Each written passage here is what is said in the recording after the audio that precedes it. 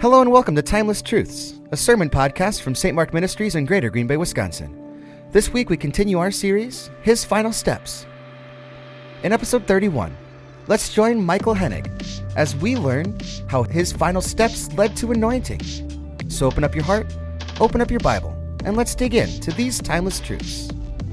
My grandparents lived in an old stone house farm just outside the small town of Newburgh, Wisconsin. Maybe you know about where that is. And as a child, I remember Sunday afternoons in the middle of summer. It was always a special occasion that we would gather there. Maybe someone's birthday. Maybe it was an anniversary or someone's confirmation. There would be lawn chairs spread out throughout that yard. Even if the day was hot, there was the smell of apple wood and chicken on the smoker that my grandpa would attend to. And those lawn chairs were always under what I believed was the largest weeping willow tree in the county. It was a great place to gather, and since everyone was outside, well, you knew inside the table would be covered with food. All choices surrounding that table for us as kids, for the adults, the aunts and uncles, whoever we were celebrating could go into the house anytime and fix a plate of food. And then there was the small hallway between the gateway to that backyard and the kitchen, and that hallway held several coolers that were filled with root beer, cream soda, covered in ice. As a kid, I probably took 2 or maybe 3. But it was a special occasion, and that's what made it okay. If you went away hungry at those events, it was your own fault. I'd like to think that Jesus, boy, he must have loved dinner parties. He must have loved to enjoy people, to attend dinner parties. In fact, we know of one that he attended, one where it was also a wedding, where he did his first miracle, changing water into wine. In fact, many parties that he would go to at people's homes as an invited guest was just part of his ministry. And the people who were his enemies knew this. In fact, they explain this in Luke chapter 15. This man welcomes sinners, and he eats with them. Wedding celebrations, people's homes, people knew that Jesus would be part of a guest in the home of a sinner.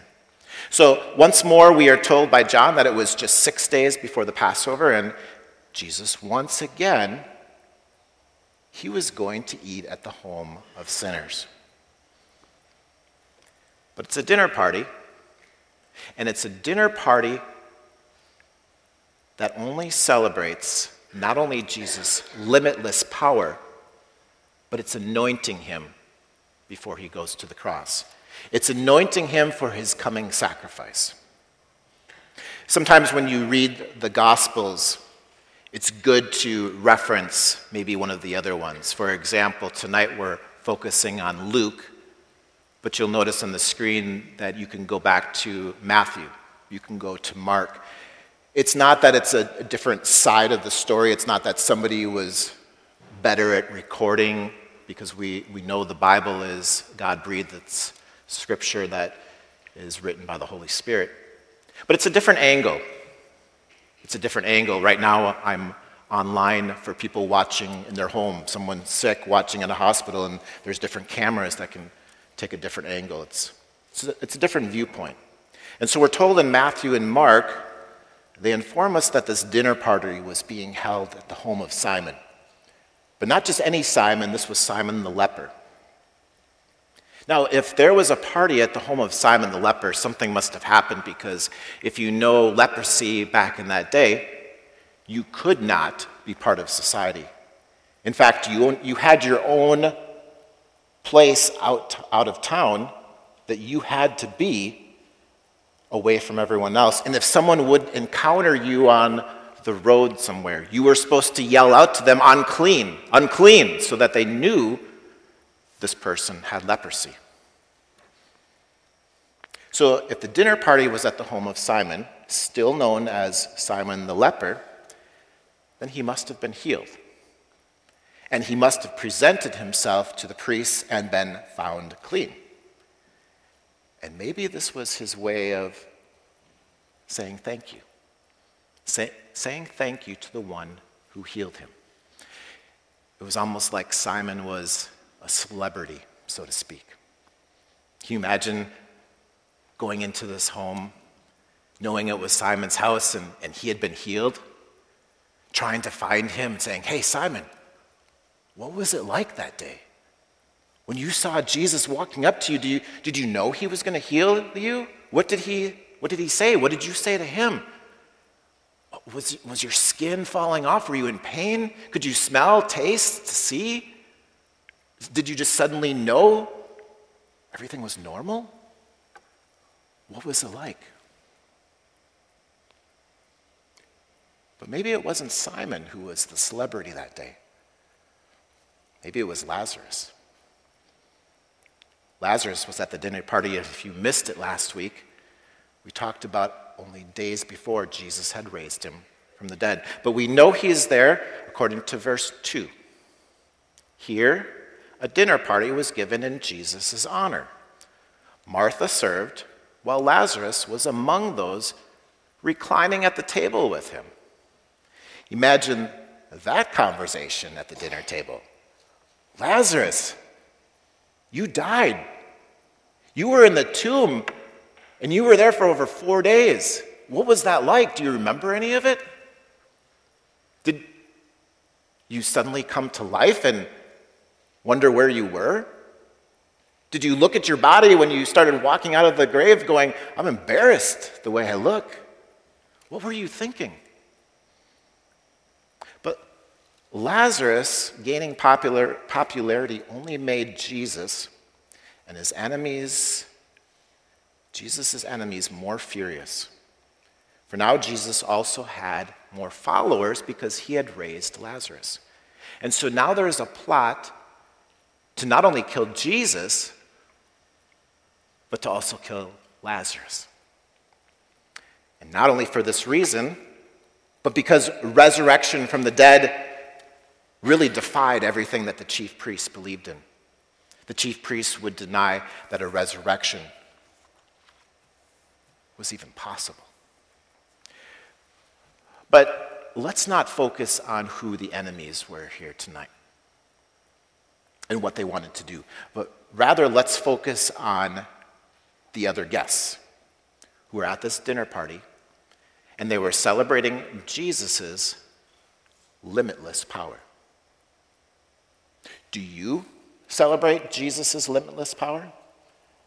The God who took lepers and healed them and sent them back to their homes, but sent them back to their society?